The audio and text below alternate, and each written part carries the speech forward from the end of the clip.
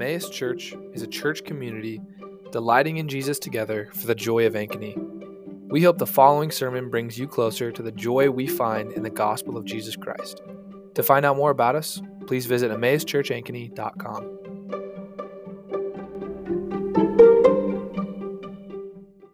We'll go ahead and pray, and we'll jump into it.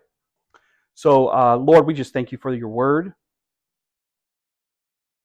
We pray now that as we consider this passage here in Mark 7, I just pray that your Spirit would speak to us, that you would illumine our hearts to what you are wanting to communicate through it to our hearts today. So I just pray that you would speak to us through your word, and that as we see Jesus' words here transforming the world, bringing healing, deliverance, even his words feeding people, I just pray, God, that your words would have that effect on us as we consider it today and throughout this week. So we just pray and ask this in Jesus' name.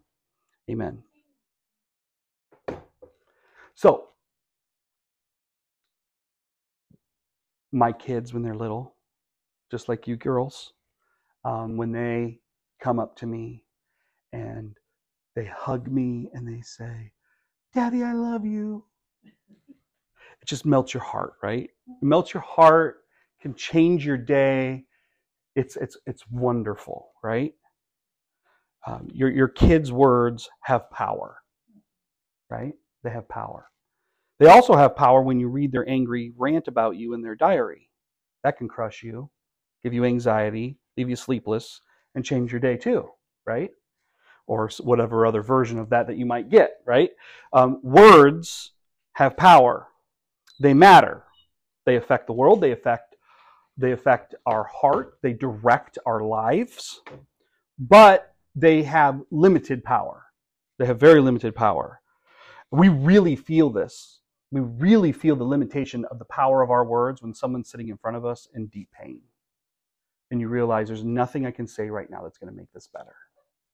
There's nothing I can say right now that's going to help this person, right? You feel, you know your words have power, but you know they are severely limited in their power.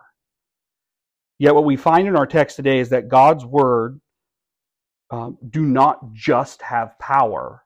They have ultimate power, and his words are power manifest to bring about the change of the world. God's words create, they destroy, they transform, they resurrect, they give life, they cure, they heal, they kill, they condemn, and they justify. God's words are powerful. That's why when you read Genesis 1 and it says, "And God said, let there be light," and there was what? Light. God's words are powerful. This passage, then, as we read here in Mark chapter 7, focuses in and helps us to see that God's words, Jesus' words, are powerful. They're about Jesus' words due to what we learned from last week in 7:14 to 23. So last week, for those of you who you were here, no, none of us were here last week so none of us heard Josh's sermon. I read it, and it was awesome, and I heard good reports about it. But in 7:14 to 23, especially for those of you who didn't hear it, give a quick summary. The Jewish leaders, the Pharisees, are upset at Jesus because he is not washing his hands before he eats, and his disciples aren't doing it. It was customary in Jewish tradition that they would wash their hands. It was part of a purity ritual, and they based it on a Bible verse, but it was not what the Bible verse commanded. The Bible verse was given to priests before they enter in and do their priestly duties as a sort of ritual washing. But they took that and they said, well, the best way we can promote purity and holiness in our culture is to have our people wash their hands every time they eat. And so they accused Jesus of being unclean. They say, you're not clean, you're not following the law, you're not following the rules, and you're not unclean. You're unclean. And so Jesus gives them a lesson on what is uncleanness. And what he says is, what you put into your mouth is not what makes you unclean, but what comes out of your mouth. That is what makes you unclean, because Purity is a matter of the heart. And what your mouth produces is what your heart feels and thinks and wants. And that pours out of you. So what defiles you, what makes you impure, are your words, not that come out of you, not the things external to you that make you dirty and clean on the outside. And in our culture, that's a really important thing, because American culture, we tend to see all of our problems and all of the evil and all the filthiness outside of us. Different groups, different organizations, the Democrats or the Republicans, they're the impure, whichever one we don't like, or whatever other religions or whatever, they're all impure. And we need to stay away from them so we don't get impure. And what Jesus is saying here is that your interface with the world, whatever it is, that's not going to make you impure. Your own hearts do. And it's manifest in your words. And so this passage is all about how Jesus' words show that he has power and that he is pure. And we see him demonstrate it for us. He reveals that what comes out of our mouths, our words, reveal what is in our heart, and we see and hear what's in the heart of Christ. What his words reveal about him and what effects his words have on people.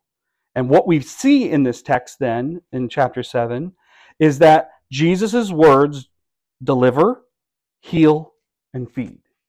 And so we're going to look at each of those things in a text. Jesus' words deliver, heal, and feed. We see that Jesus' words make everything better. Jesus' words make everything better. If my child's I love you can change my day, Jesus' pure heart delivers speech that changes not just our day, but our everything, right? His words hold together the fabric of the cosmos and can recreate, renew it. His words make everything better. So, first then, we see that Jesus' words deliver. We see, and we're going to break this up into those three sections. So the first one is that Jesus' words deliver the unclean by words. He delivers the unclean by words in verses 24 to 30. So in verses 24 to 30, we have this Syrophoenician woman, big long name of a woman, and she is coming to Jesus. So let's understand what's happening here. Verse 24, we see that Jesus rolls into Tyre and Sidon. Okay, now geography is not everybody's favorite thing, especially when you come to the Bible, because these are really old historic places. But this is really important. Mark puts this here. In fact, he emphasizes the ethnic and regional identity of not only the city, but even of the woman here in a very emphatic way. And there's a reason for it. And that is because this is a Gentile woman. This is a Gentile woman in a Gentile city among the unclean people. So now the Pharisees are saying Jesus is unclean. So Jesus says, I'm just going to immerse myself in it. I'm going to jump into the dirtiest pool there is in the Jewish mind. I'm going to go among the Gentiles. He goes in, and not only that, look at verse 24 again. It doesn't just say that he went into the city. The second half of the verse, he entered a house. Jesus went into the home. He didn't just enter into their city. He entered into their most intimate place. He entered into their home. He went into the nucleus of uncleanness, right? The very center of uncleanness, the most unclean space. No Jewish person was supposed to go into a Gentile home. None. Especially a religious leader that was taking the law seriously in the mind of the Jewish leaders in that day. And then verse 26 makes it even more clear. Just read verse 26. You've probably seen this. This is kind of a silly illustration, but it's like somebody emphasizing the fact that they have a black friend. Oh, this is my friend's African American. Yeah, this is my black friend. This is Stephen. He's the black guy. You know, I don't know a Stephen that's black, but anyway. But that's the kind of uncomfortable, like overemphasis on someone's racial identity that we should cringe at, right? That's what's happening here. Mark is doing that for us because he wants us to make a point in verse 26. Now the woman was a Gentile, a Syrophoenician by birth. He's like saying, he's just going to great lengths to show how Gentile this is. Super Gentile. Like the ultimate immersion into uncleanness. Okay. But it's even more than that. It's even more than that. As one commentator says it, Jesus goes into a region that for the Jewish people at this time, they were the mortal enemies of the Jews. These weren't just Gentiles. These were hostile Gentiles. These were Gentiles that the Jews hated. They didn't just look down upon them for being a Gentile. They hated them. They were enemies of these folks. They were disgusted by these people. And in that day, these people were referred to as subhuman beings. And the most common words that in that culture that would be used to describe these people are dogs. It was like a racial slur that they used against these people. The Jewish people would call them dogs. That they're basically subhuman. And Jesus, he goes to their city and he goes into their home. So Jesus has put himself in front of uncleanness. Now what is going to happen? Now, verses 26 to 29 get really uncomfortable because this conversation, it's a tough conversation. It's a very tough conversation. So we're gonna try to deal with it relatively quickly, but it's a tough one. So verse 25, this woman comes to Jesus. She lays herself down at his feet in desperation. This move of humility. She comes before him and she's just like, Jesus, I need your help. My daughter has a demon. Will you please deliver her? Will you help? This woman knew that Jesus had done it before. His reputation had preceded him. Jesus, every town he goes into, there's all kinds of people that they've heard the reports. They may have even been present and seen some of Jesus' miracles. So his reputation has gone before him, and this woman knows it, and she knows that he is the source of her help and the source of her hope. And so she comes to him begging for help. And look at Jesus' response then in verse 27. You think Jesus would be like, oh yes, daughter, let me heal your poor daughter. Jesus basically says no in what looks like the meanest way possible. He basically says no in a way that appears to be like the most offensive kind of no he could have given. He says there in verse 27, let me find it here. He says, let the children be fed first, for it is not right to take the children's bread and throw it to the dogs. In other words, my healing, it's for the children of God, for the people of Israel. It's not for you lowly, unclean dogs. Right? Like what is that? How do we deal with that? What is going on here? What is going on with Jesus calling her a dog and basically refusing? Because of what happens in the rest of this text, and having read quite a bit on it, I do not believe that Jesus was calling her a dog and refusing because he didn't want to heal her daughter or because he actually thought she was a dog. I don't think that that's what's happening here. I think Jesus was being ironic here, right? In fact, I titled this sermon, I don't ever talk about the titles for my sermon usually, but I titled this one, if you look on Spotify, it'll be titled this way, Kingdom Irony. All three of these scenes are just teeming with irony. Like just teeming with it. Like Jesus is doing things that are just so ironic and so seemingly out of place and backwards throughout this text. And he's trying to make a point with it. And that's what's happening here. Jesus is making a point.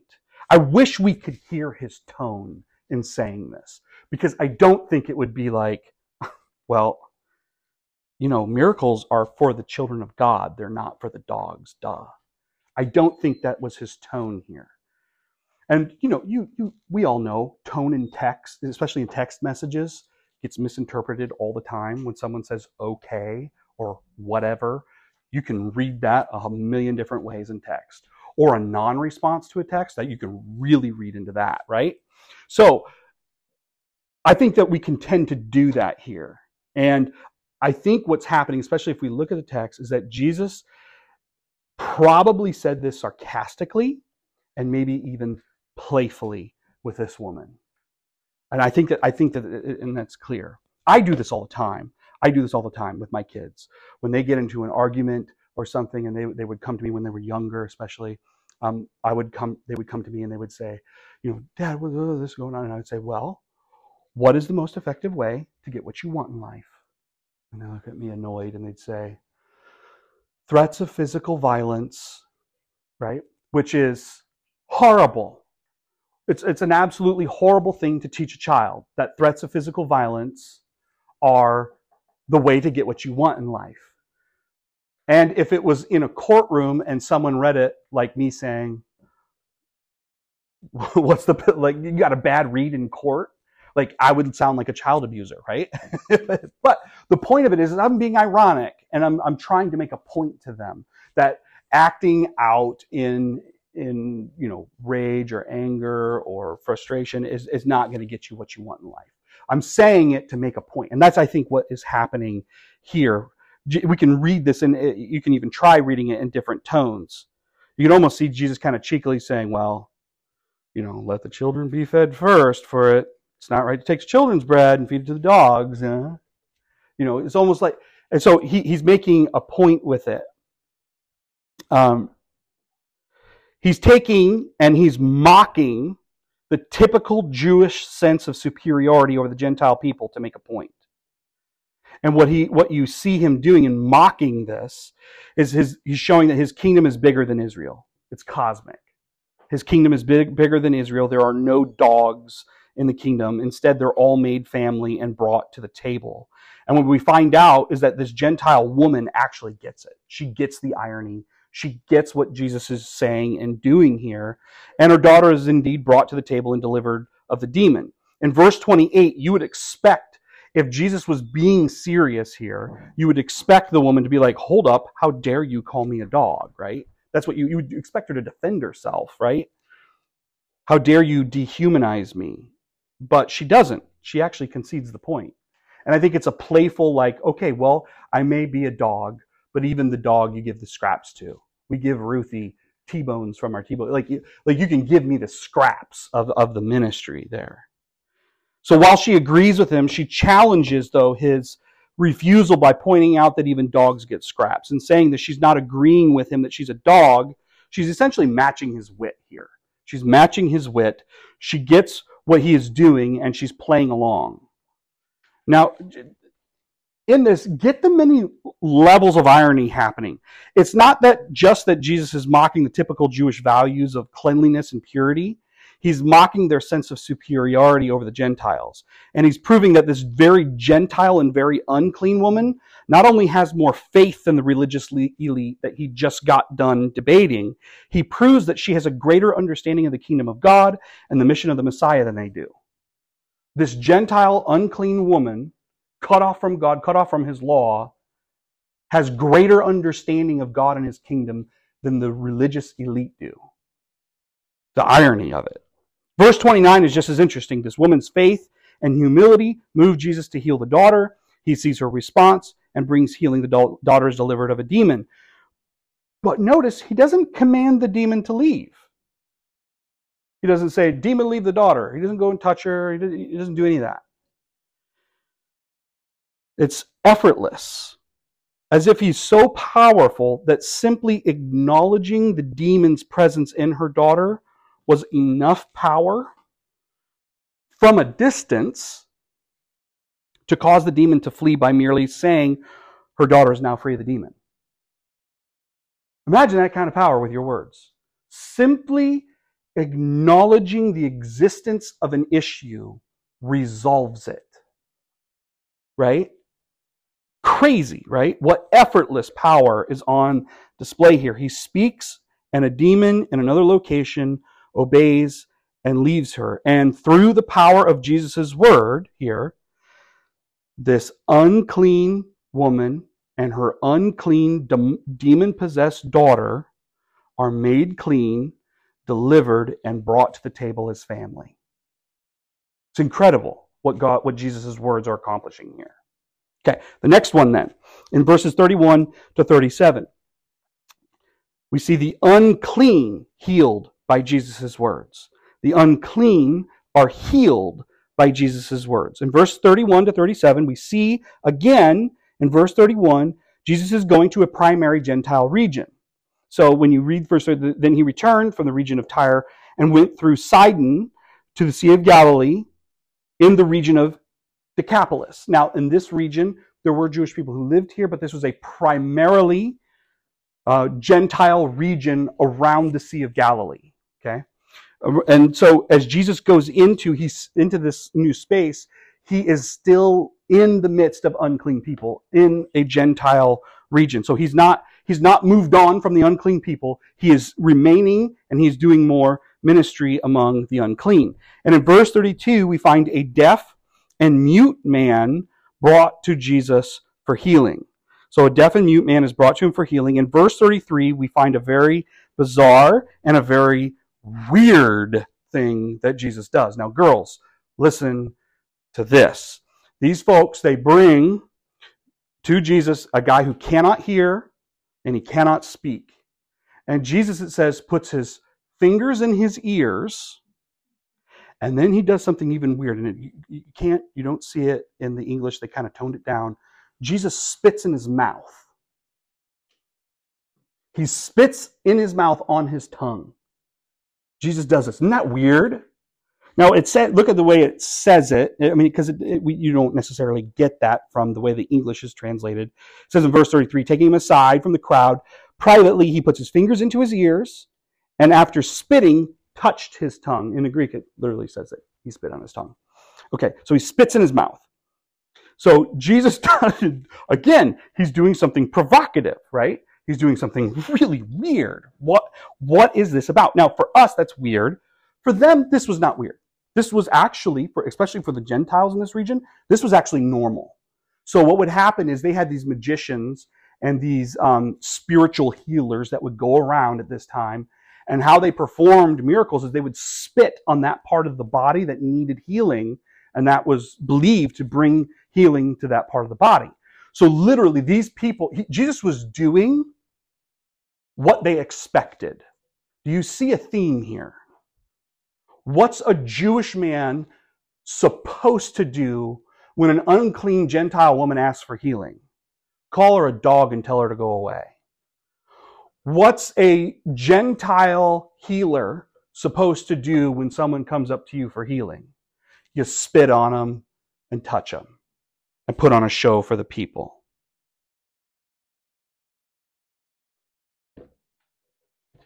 I'm way ahead of myself in my notes.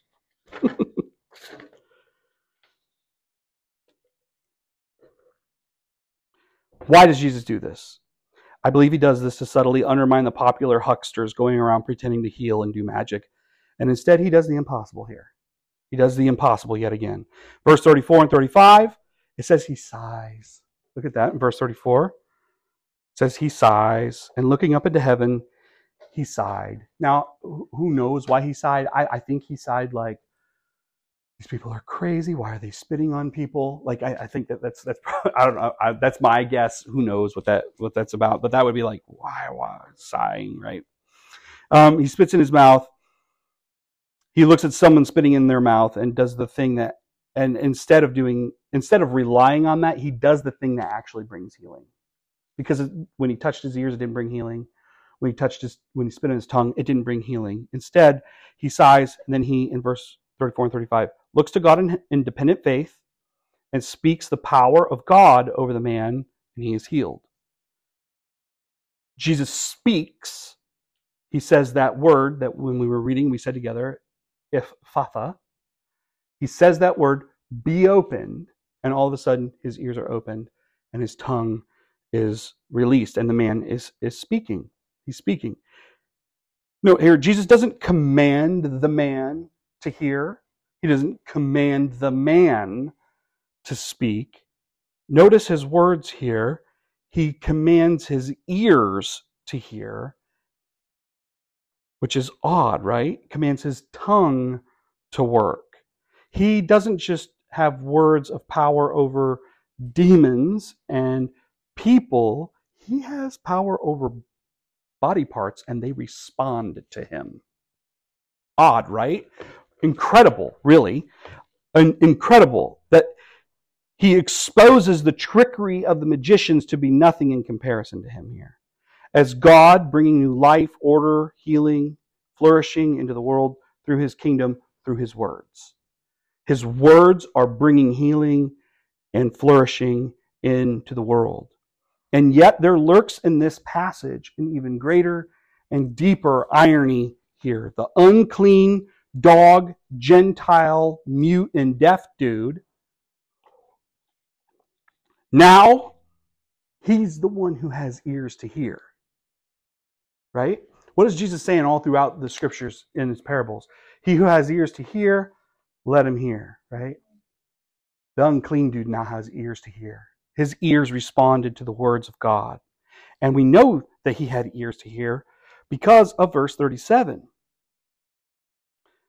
And they were astonished beyond measure, saying, he has done all things well. They aren't saying he's unclean like the Pharisees did. Now the unclean dogs are saying he does all things well. And they go out preaching the gospel. Notice this.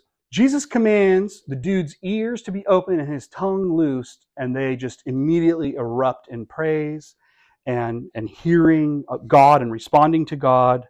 But the one command that isn't followed in this, that Jesus ushers, is stay quiet about it. In other words, the praise of God cannot be stopped when it's seen and when it's known and when people have ears to hear. And these people go on talking about the glory of Christ and all that he does to bring healing. So compare him then to the religious elite, criticizing Jesus, rejecting him, slandering him, and now this unclean Gentile man is establishing the kingdom of God. The deaf can hear as they do, and he can speak from an unclean heart. He can speak now from a clean heart about the kingdom of God, which is Jesus again bringing unclean people to the table. Through the power of Jesus' word, the unclean are made clean, and their words of praise proceed from their newly created and newly cleansed heart. And it's amazing to see that happen. So, not only moving on, we see not only that, but we see in chapter 8, in these first 10 verses, that Jesus now feeds people with his words. So he's healing people, or delivering people, healing people, and now feeding people with his words. Now, verses 1 to 10 should feel very familiar to you.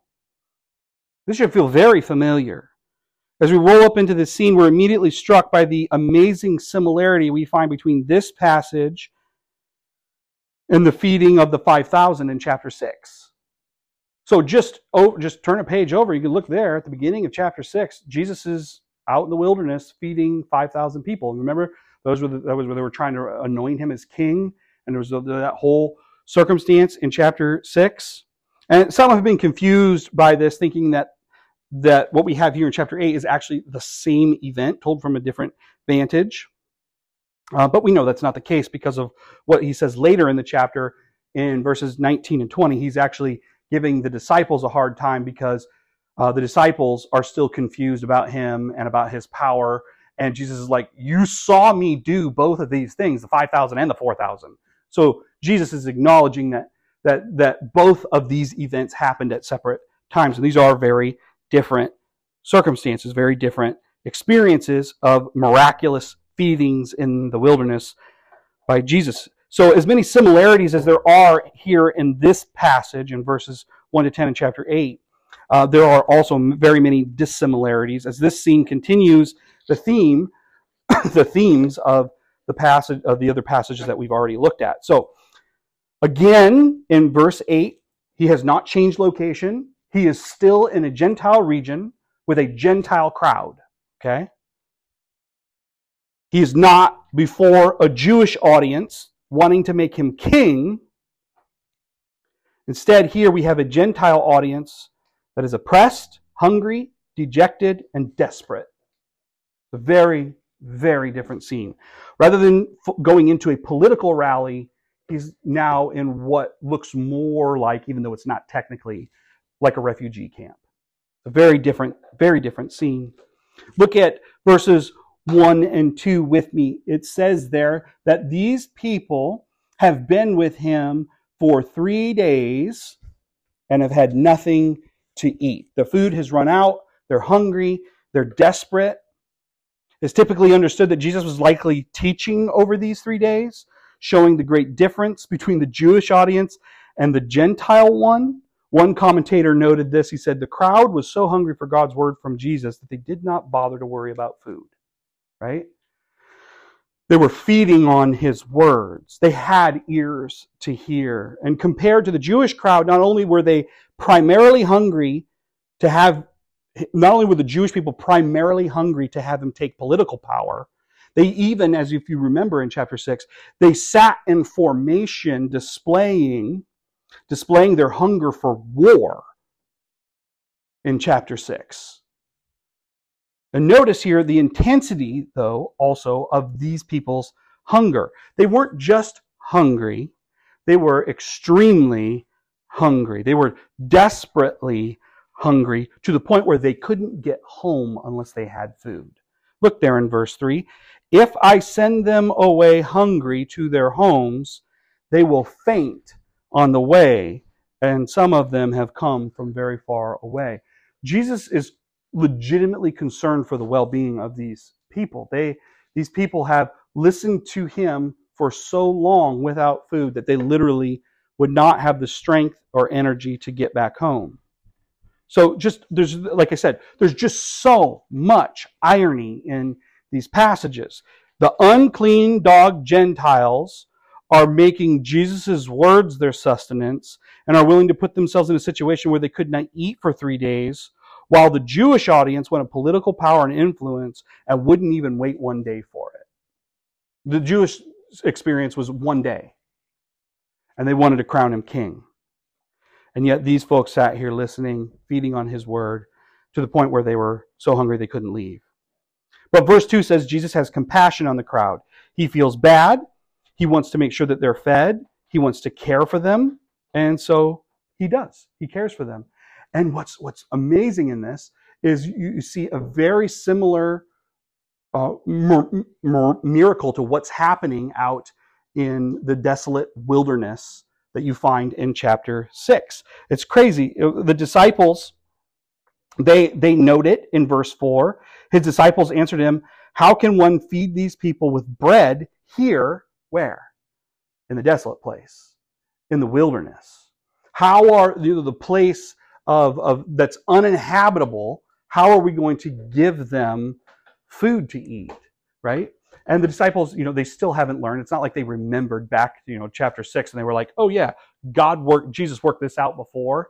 They're still struggling, and we'll get to that in just a minute.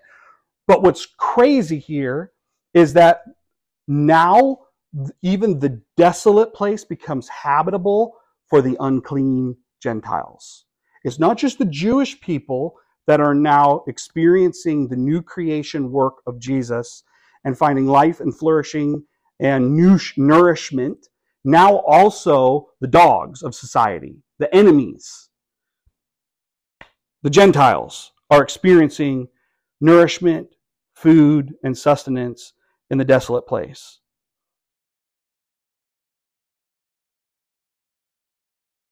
And not only do we find a strange irony between the Gentile crowd and the Jewish crowd in verse 4, now we also find a strange irony between the disciples and the Gentile crowd. Look at this in verse 4. The guys who knew Jesus best and had a front row seat to the last miracle feeding, they're pictured as the ignorant ones here. They're pictured as the slow ones here. Well, where are we going to get bread? While the Gentile crowd is waiting patiently for Jesus to take care of them. It's a great irony here. How are we going to feed these people? They have thick skulls like you and I do. It seems like when we're put in a tough spot, we forget everything God has done for us up to that point, and we throw our hands in the air in ignorance. How's he going to handle this? How's God going to help us through this? And it's funny because you'd think Jesus would be like, can you just remember what happened in chapter 6? Right? He doesn't do that. The anxious disciples here are contrasted with the untrusting dog Gentiles waiting in faith on Jesus. And this is just you and me. This is us. When we encounter challenging circumstances in life, we are kind of like, well, God, how am I going to manage this? Right? And we forget all that God has done for us in the past. And this is why the book of Psalms is so helpful. When you read through the book of Psalms, it is amazing how many of those Psalms are simply a recounting of the history of God's work in Israel. And it's because the people of Israel constantly forget all of the good things that God has done. And it's why when God would do an amazing thing, he'd say, hey, stack up some rocks in this place so that you'll remember. Or do this or that in this place so that you'll remember what I did. Or hey, why not practice Passover every year to remember what I did to deliver you from the Egyptians? God wants his people to remember what he has done so that they would learn to trust him going into the future here. And it seems like these Gentiles, they heard what Jesus had done and they were waiting comfortably for him to feed him. While the disciples, the guys you would think would be like, hold on, crowd, Jesus has got this. Instead, they're the ones like, well, how are we going to do it? We don't know what to do. We're worried, right? Anyway, so we need to be reminded to allow that God's history of faithfulness should inform our faith and trust in him going into the future. But then there's something really cool happening here. Jesus, without delay, he performs another miracle, multiplying fishes and loaves. But the way he does it is different than in chapter 6. And I think this is really significant given the context of chapter 7. In verse 6 and 7, it's different than chapter 6. Chapter 6, Jesus just hands out the fish and bread to the disciples and then it just multiplies.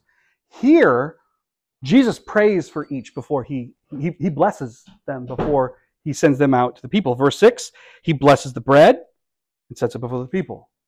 Verse 7, he blesses the fish and sets it before the people. And I think this is on purpose. Mark is on purpose showing us that it's Jesus' word that brings the power for the miracle to feed all these people.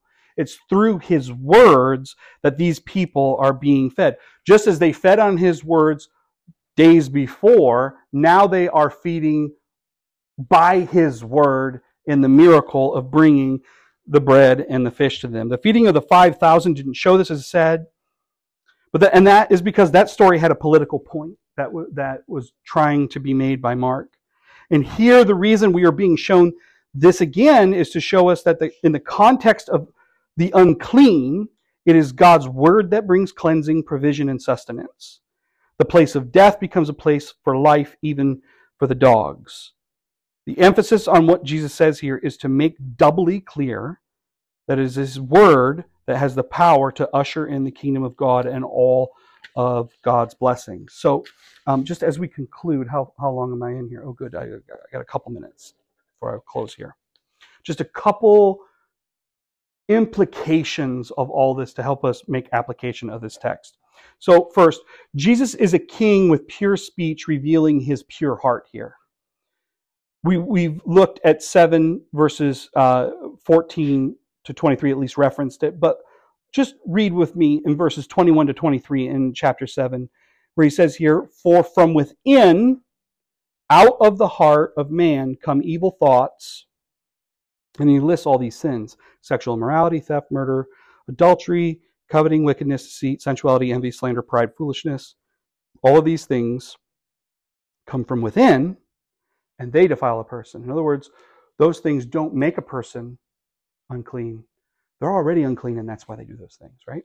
So, but when we read that, what comes out of Jesus' mouth through these three scenes? What comes out of Jesus' mouth? through these three scenes. Power to deliver from demonic oppression, power to bring healing to the deaf and mute, power to feed the hungry. Jesus' words reveal that his heart is for the life, for the joy, and for the flourishing of those in his kingdom. That's what we see being revealed here. The Jewish leaders earlier in chapter 7, they assume that Jesus is a man like them who needs cleansing. That's what they think, right? He needs cleansing. But here, he shows them that he doesn't need cleansing. It's they who need cleansing, and only he can bring that cleansing through his divine speech that loves perfectly. And so the question for us is, do we feel like an unclean dog? Do you tend to feel that way? Do you tend to feel like you are outside of God's family? That you're a dog waiting underneath the table for a scrap? Right? Do you feel outside, unclean, unworthy, hungry, desperate? Know this, Christ has a word for you from God. In fact, we learn Jesus himself is the word from God. He is the power of God. He's God's word made flesh. And Jesus, as God's word, creates the world with speech. And now he's in the flesh bringing order, new creation, and life to people in the world, even in circumstances that are impossible, in desolate places, for dog people. And as the word of God, rather than coming into the world to condemn it through his speech, now his speech is being used through the power of the blood on the cross, that people would be made clean and not condemned. As the word of God, Jesus rising from the dead brings new life, transformation, and hope by his word. Right? So it's the word of Christ that brings hope and healing to people who feel condemned like a dog and outside. And today the living Christ stands before the throne of God even now. He's standing before God right now, the Father, using his words for you. Jesus is our advocate before the Father, praying for us. Jesus is using these powerful words to save, serve, and love us, showing the Father the blood he spilt for you, sending the Spirit to empower you to be transformed into the people he created you to be. Christ's words in this passion and Christ's words to you and about you today reveal his heart for you as King. He is pure, and he makes you pure and righteous before God. Another implication of this is that Jesus' words expose, and man, the passages that Josh picked in our liturgy just worked with this really well. But I don't think he knew that this is where I was going. But anyway, in all three of these scenes, we see Jesus' words exposing the hypocrisy and evil of hypocritical religious people, of hypocritical religious leaders. The scene with the Gentile woman, we find Jesus using his words to expose the self-righteous hypocrisy of the Jewish culture and leaders who look down upon Gentiles as dogs. And yet it is these dogs who get to the ground in dependence upon Jesus, humbly trusting him and humbling themselves before him as king. His words expose the fraudulent religious for what they are and expose the genuine godly and humble for who they are. His words with the blind man and mute expose the hucksters and magicians for their fraudulent practices and expose that man to be in the family of God.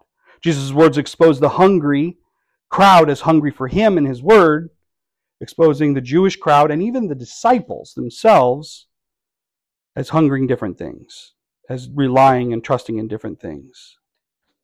The purpose of Jesus exposing sin through his actions, notice here, was to bring life.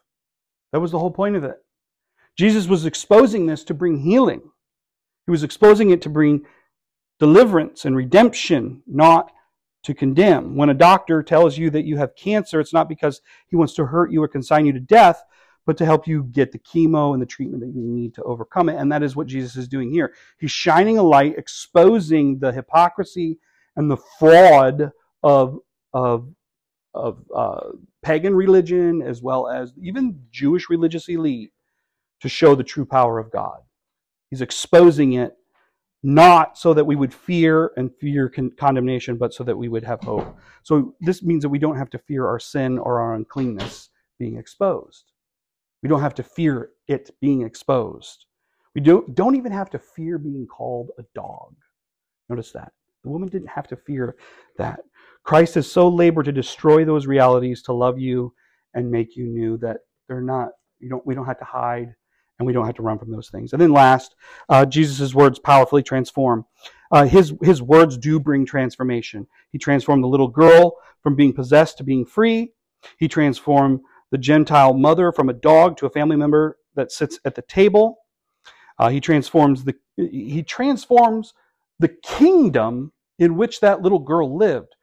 We see this in the book of Colossians, where it says that we've been transferred from the kingdom of darkness and evil under the rule of Satan into the kingdom of God's kingdom and his love and his life and his redemption in Christ. So there's transformation of kingdoms.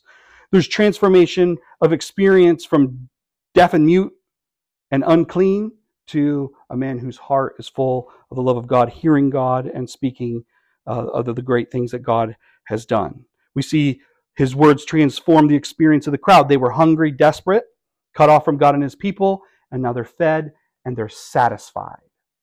Right? Jesus' words make everything better. That's what they do. Through them, he creates you, saves you, transforms you, and makes you family. He invites you into his presence to eat and delight in him, just as he did with that crowd. Our words do have power, but they don't do that. Boy, I wish they did, right? Be in awe of the power of Christ and of the evidence of his purity and holiness through them. And as you consider that, ask yourself a question. How should these things affect my relationship with the Bible, God's Word? How should that affect our view and our posture and our interaction with the Scripture? How should that affect the frequency with which we engage his word? We should allow the glory and beauty of what you see in Christ and his word here to shape your life, and how often, how deep, and how seriously you engage his word in the Bible. And we can delight in Jesus by delighting in and glutting upon his word and eating his word. So, that is Mark chapter 7 through 8:10.